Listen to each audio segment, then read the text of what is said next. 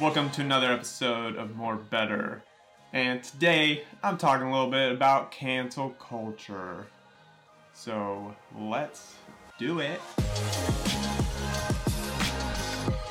As you can see, I'm wearing a classic throwback Rockets shirt for my boy James Harden, who was recently attacked heavily on the Twitter world as well as the online magazine world and sports world for that matter. He did something too crazy for even me to talk about. Really, he just wore a face mask that supposedly had a blue line that signified Blue Lives Matter. And if you haven't seen the picture yet, he's just wearing a face mask that has a design on it, and people are saying it's for Blue Lives Matter, and I think it might as well be, but the internet is in all uproar because of this. And this happened a few days ago. But it's just crazy how someone can wear something as simple as a blue line and get continually hounded, like take up the whole internet space just because of one post, one tweet, one thing that they did or said in one moment of time where he probably wasn't even thinking, or he said that he was not thinking this was about police or Black Lives Matter or anything, but the internet clearly went off on him and decided that he was being, well, pretty much racist, but supporting, not defunding the police, supporting the police and not Black Lives Matter. And cancel culture is very toxic. And so with this specific incident, James, wasn't canceled like some people, but a lot of people threw a lot of hate at him basically for no reason. And it's not like he lost his job. It's not like he was physically harmed. But in a lot of these instances where we see on the internet where people are just completely attacking someone, that takes a lot of emotional toil on you, and you have to spend time responding to all these people who want to interview now and spend time responding to Twitter. You don't have to spend time responding to it, but someone who's in the limelight like Harden and other people that we'll discuss in a second, they have to worry about their image, they have to worry about their job, they have to worry about their family, so they want to make sure that the public sees them in the way that they want them to see them, or not. But most of these people do. So it's interesting. And I don't blame them if that's their livelihood, if they're a public figure, and they don't want to get hounded for something they wear. Like, that's annoying. And no one should have to go through that emotionally.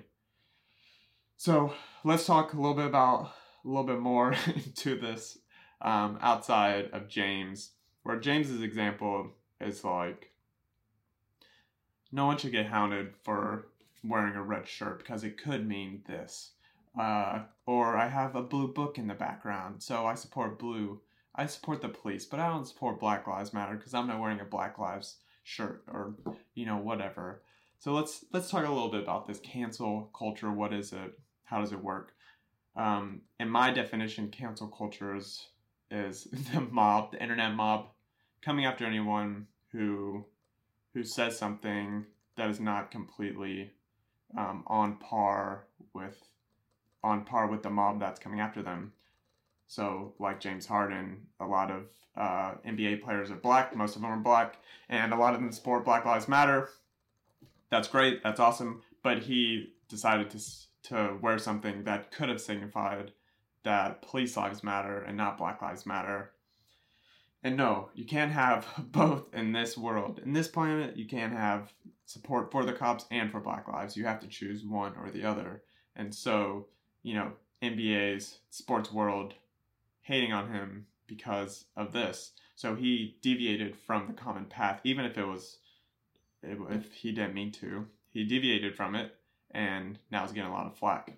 We can also see this from Terry Crews, who tweeted, he didn't tweet All Lives Matter, he might have, but I saw him tweet all Black Lives Matter, something like that, to pull in stuff about abortion and not just about cop killings, which Black Lives Matter focuses around a lot to push the agenda for Black lives in general. But Terry was also wanted to pull in one of two things. He wanted to pull in the abortion statistics because abortion impacts most minority communities, and a lot of percentage of that is Black people. And then he also wanted to disassociate from the Black Lives Matter movement, as far as I'm aware, on that Black Lives Matter organization aspect of it. And so you can see there's tons of people. I mean, Terry's tweets were way more center stage for way longer than Hardin's was. But Terry Crews is a Black man, and as a Black man, according to this culture, you're supposed to agree with one thing, one perspective, or someone's going to try to come in there and tweet mean things about you, write mean articles about you, get you on a news host, or get you on a political website and debate you and argue with you and try to make you out to be whatever they make you out to be, less than a person almost. So there's these uproars happening because someone is deviating from the path. And so this is this culture around this thinking and thoughts and ideas that are almost like if you do something outside of this boundary, then the mob is going to come after you. And so the canceling part, I think, happens in one or two ways. The first one, I think, happens more, which is just the online mob. So say with James Harden, with Twitter, online mob. Not fully online mob, but the online mob comes and it brings awareness to this wrong that Terry did because he said this. And now this brings it into the public eyes, and he goes into the public conversation on news channels, sports channel. I don't think he's on sports channels, but news channels for sure. And now he's presenting his case before an even wider audience. Not everyone follows him on Twitter. Not everyone reads Twitter like a bunch of these people that are in the mob, or like a lot of journalists and publishers and politicians and people like that. Not everyone's following along to see what's going on. So you're bringing the mob, and then you're bringing light to what that person did, and now you're bringing it to more of the public conversation. And now you're having dividing views on what this person said from one small little tweet or one face mask that the person wore. So that's part of the cancel culture. From basically online to more public perspective and commentary and opinion on that person. And that can affect someone's real life. It can affect who Terry works with in the future. It can affect James Harden's family. It can affect what team picks him up, how his players respond to him. It can affect every aspect of their life. If stuff like this becomes too big or too controversial, or people don't agree with their stance on whatever it is, even if it's an accident, like James's was supposedly. But then the second or even third part of the cancel culture is the canceling. So we see this in a lot of cases. Like a couple of years ago, a kid named James Damore from Google, he basically wrote this article or inside memoir for his company talking about why, or potentially the why, and why there's not as many women in computer science or in the STEM categories or STEM fields.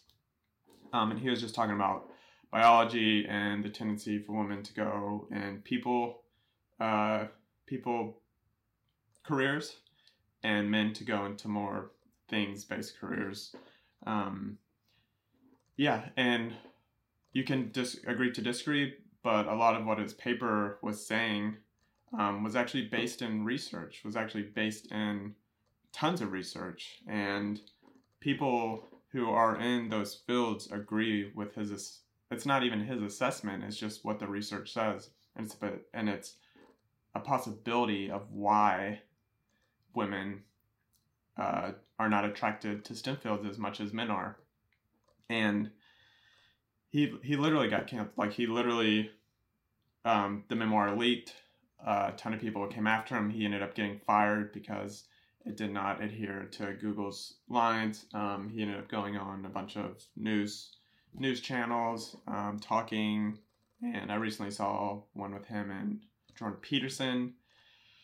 And yeah, so he lost his job over this. And in the future, if people don't agree with him and don't want to take on the baggage that he now carries, there's potential for him not to get jobs. So that's an extreme case. There's another extreme case from a guy named David Shore, who is, I haven't pulled up here. He, I think, was a writer. Let's see. Or a researcher, something where he shared research on his Twitter, and then he ended up losing his job because of it. I think it was, I can't remember. But anyways, this guy's in his Twitter profile, it says he tries to elect Democrats. So it's not like these are like party lines, like hating on each other. It's this like craziness on freedom of speech and freedom of ideas and going after each other, and people will legit lose their jobs. And so this brings me into Harper's letter, which I posted on my Instagram the other day. More better, go follow, read along, engage in conversation. But I gave a little breakdown on what this letter was. And so this letter was a bunch of mainly liberals, as far as I know, all liberals, of professors, writers, authors, people in major newspapers, major magazines, coming together to write that basically this cancer culture or this war on thoughts and ideas has become too much. So I'm going to read a few quotes from it because I think it's so good. So the main point of this letter is based in this quote right here. The free exchange of information and ideas, the lifeblood of a liberal society, is daily becoming more constricted. While we have come to expect this on the radical right, censoriousness is also spread more widely in our culture. An intolerance of opposing views, a vogue for public shaming and ostracism, and the tendency to dissolve complex policy issues in a blinding moral certainty. And it continues on to, like, why are they writing this letter? Why are they writing this letter? All these people coming together to write this letter. And it's basically for the fear of losing their jobs and their well-being. They quote, I'm quoting it, editors are fired for running controversial pieces. Books are withdrawn from alleged inauthenticity. Journalists are barred from writing on certain topics. Professors are investigated for quoting works of literature in class. A researcher is fired for circulating a peer-reviewed academic study. That one was about David Shore. And the heads of organizations are ousted for what are sometimes just clumsy mistakes. And so we see these liberals coming together to say, hey, the people who tend to be on the left to cancel other people because the language is not correct or their views are not correct, tend to be on the far left. And so these liberals are writing this letter saying that this culture on the far left has gone too much. It's too much, and we've gone too far with it, and we need to allow for freedom of thought. Good ideas win. The way to defeat bad ideas is by exposure, argument, and persuasion, not by trying to silence or wish them away. We refuse any false choice between justice and freedom, which cannot exist without each other. I love that part in there. We refuse any false choice between justice and freedom, which cannot exist without each other. We need to preserve the possibility of good faith disagreement without dire professional consequences. So we have a bunch of these liberal writers, and I was going to name a few of them. You should know at least two two of these, J.K. Rowling, is that how I pronounce it? Harry Potter, who was almost recently canceled as well. Malcolm Gladwell, extremely good writer. I actually haven't read his books, but I've listened to him talk before. And I have one of his books that I need to read over there. John McWhorter, Thomas Chatterton Williams, Barry Wise, Jonathan Haidt, and the list goes on and on. I don't know all the names. Those are some of the ones I do know. But these people are either centrist or identify as liberal, which is crazy because some of these people are the ones that are getting attacked by this freedom of speech, this constraining of language and ideas. But just like in the letter, good ideas win. Good ideas. So we don't need to stop the flow of ideas because the bad ones will eventually lose, not the good ones. And when we start to censor ideas in general, bad ones are going to win, not the good ones. The good ones are inevitably going to win if you have a free society. Like look at the way that America has grown. Look the way that it was built on the foundation of free thought and free speech. Like if the capitalist nature of America, though it can be argued with how good and how bad it is, it's clear that we are one of the richest, wealthiest nations in the world. The amount of people that have come out of poverty is insanely good. The amount of science and research and everything in the STEM fields is inventions, like all these things are way better than any country that's ever been. I was watching a video the other day where our Declaration of Independence, I believe, or Constitution, basically July 4th Declaration. So whenever we became independent, that was, over 200 and almost 50 years ago now. That's the longest that any country has been on one document. And we've made, additions to that document, addition amendments. But that's the longest that we've ever had in the world, in the history of the world. So it's not, the good ideas only happen when you have free speech, when you only have free roam of thought and ideas and imagination and dreaming.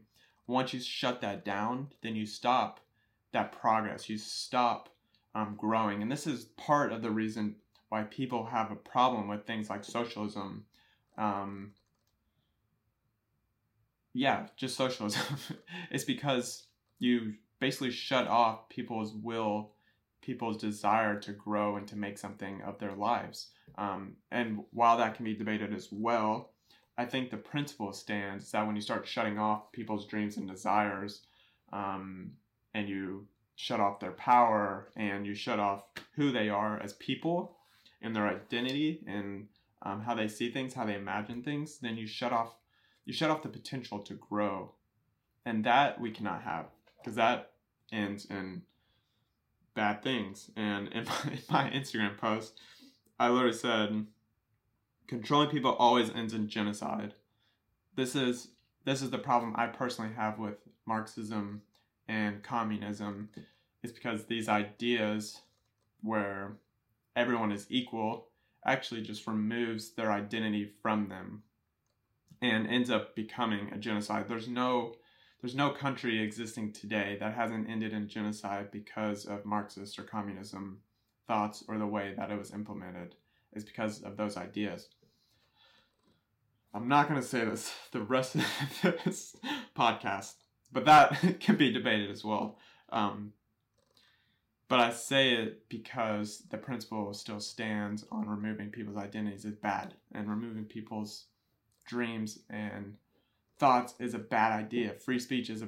Removing free speech is a bad idea.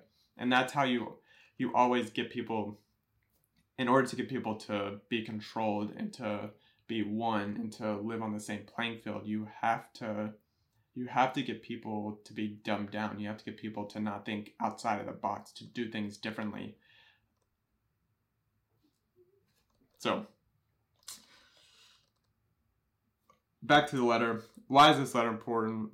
It's important because these high-end people from high-end universities and writers from major newspapers that are super highly intelligent, established in their career, usually on the left, liberal, first off, they're brave enough to push back against the narrative of what they see going on, and that is amazing. Second off, they see from their own party that the suppression of free thought has gone too far, and that should be made aware to everyone. I mean, I just listed off four or five incidences in the past week. Well, James Damores one was from a couple years ago, but the past week, there's been multiple people that have gotten fired from their jobs, or there's been the mob that's gone after them. And that's unacceptable, because if you are afraid to say or to do or to think differently, then we can't progress and we can't grow, and people can't live in freedom. And we were made to live in freedom.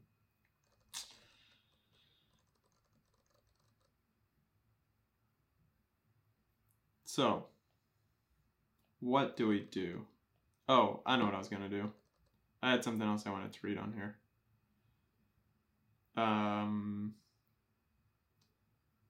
Here's a tweet from Ben Shapiro. It is not enough that Americans have constitutional rights to free speech. We can't live with each other unless we have a culture of rights, in which we respect each other's rights to say things we don't like.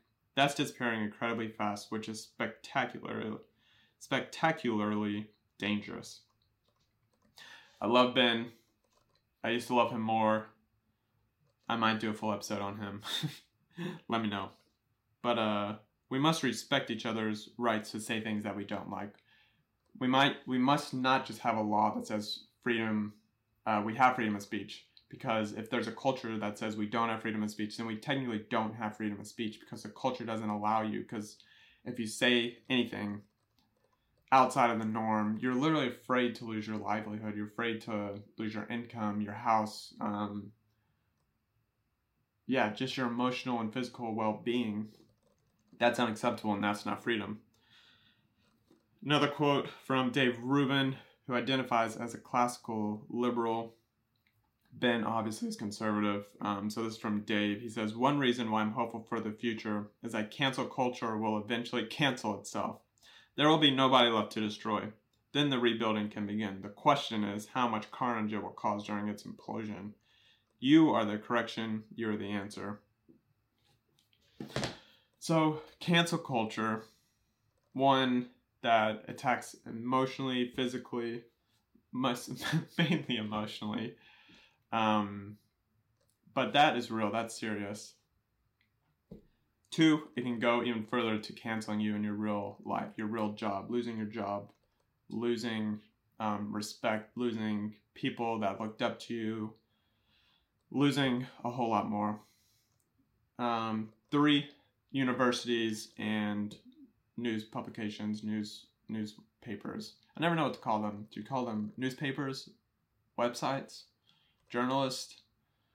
Anyways, things like the New York Times and New York Magazine and Times Magazine. Times Magazine? Anyways. Things like universities and major newsletters, news sources. Those things are the bedrock, almost the bedrock to our world, America. We have part of the bedrock of America's free speech, but universities where we train young people to become adults. And it's known that universities are packed with liberal ideology. I saw a stat the other day. I think this might have been for one university, but I'm guessing it's similar. So this one university had 90% liberals, maybe it was like 6 or 7% moderates, and then like 2 to 3% conservative. And if I were to bet, it would be kind of similar across the board on universities. I would definitely take it down on the liberal side, maybe 70% liberals at universities. If you go to Christian university, I bet it's even lower, of course, but there's not that many of those.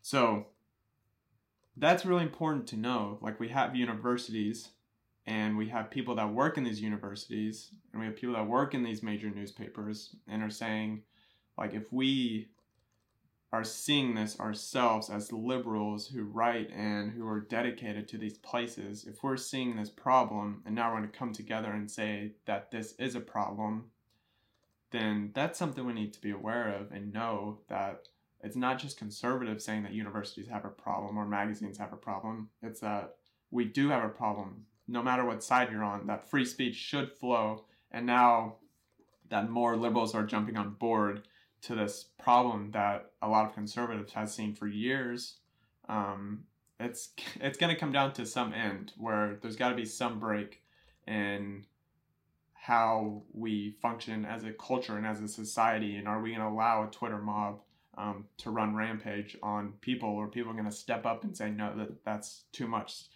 like, that's too much hate and too much bigotry and too much racism on people and that differ. Like, you're just going to hate on them because they differ in thought. Like, we can't have that. And so it's cool to see people from the conservative side and people from the liberal side agreeing on this perspective that it's gone too far.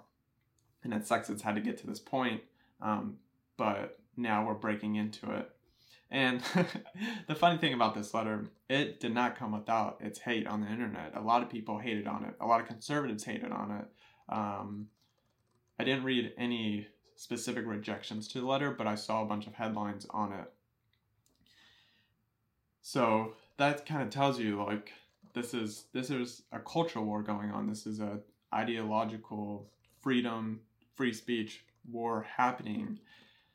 And we need to stand up. We need to start doing, we need to just be aware of it, need to know what's going on. And if people in our lives are, involved in stuff like that, like, let's stop that. That's stupid stuff. Like, we need freedom of speech, and we need to be able to engage with one another, and we need to be able to argue with one another. And I need to be able to be friends with liberals, and I need to be friends with conservatives and libertarians and conservatives and anyone and everyone in between. Like, it's the same thing with the race. Like, I should be able to be friends with every race, no matter what our beliefs, no matter our upbringing, no matter our perspective, no matter our religion. Like, it doesn't matter. Like, we are people, and we need to engage with one another, because that's what we're called to be and how we thrive as a society. So let's end with this. Cancel culture sucks, and don't partake in it. Excuse me. But we can actively support and engage in honest and open conversation with people that we know and people on the internet. So being angry and being mad and being part of a mob is not helpful. It's not supportive. It's not good. It's not pushing society forward. It's just trash. It's just trash. So let's not cancel people. Let's not try to cancel people. Let's not even think that it's a good idea. And let's hold our free speech tightly, because we need it so we can grow. That's about all my thoughts on this cancel culture. Once again, check out More Better Co. on Instagram. And thank you for listening. Share it with a friend. Share it with your family. And don't go get yourself canceled out there. All right, bye. Thank you for listening to the More Better Show with me, your host, Chris Hume. We will continue to explore topics like culture, politics, the indwelling of love, and the power that comes from your beliefs. The more isn't what you do, but who you are. You have more than you think. You are better than you believe. We are the redeemers and reconcilers to a world that is becoming more better. Thank you again for listening, and share it with someone you know who could benefit from this episode or any other episode you listen to. Until next time, you are great. Go conquer the day. See you out there.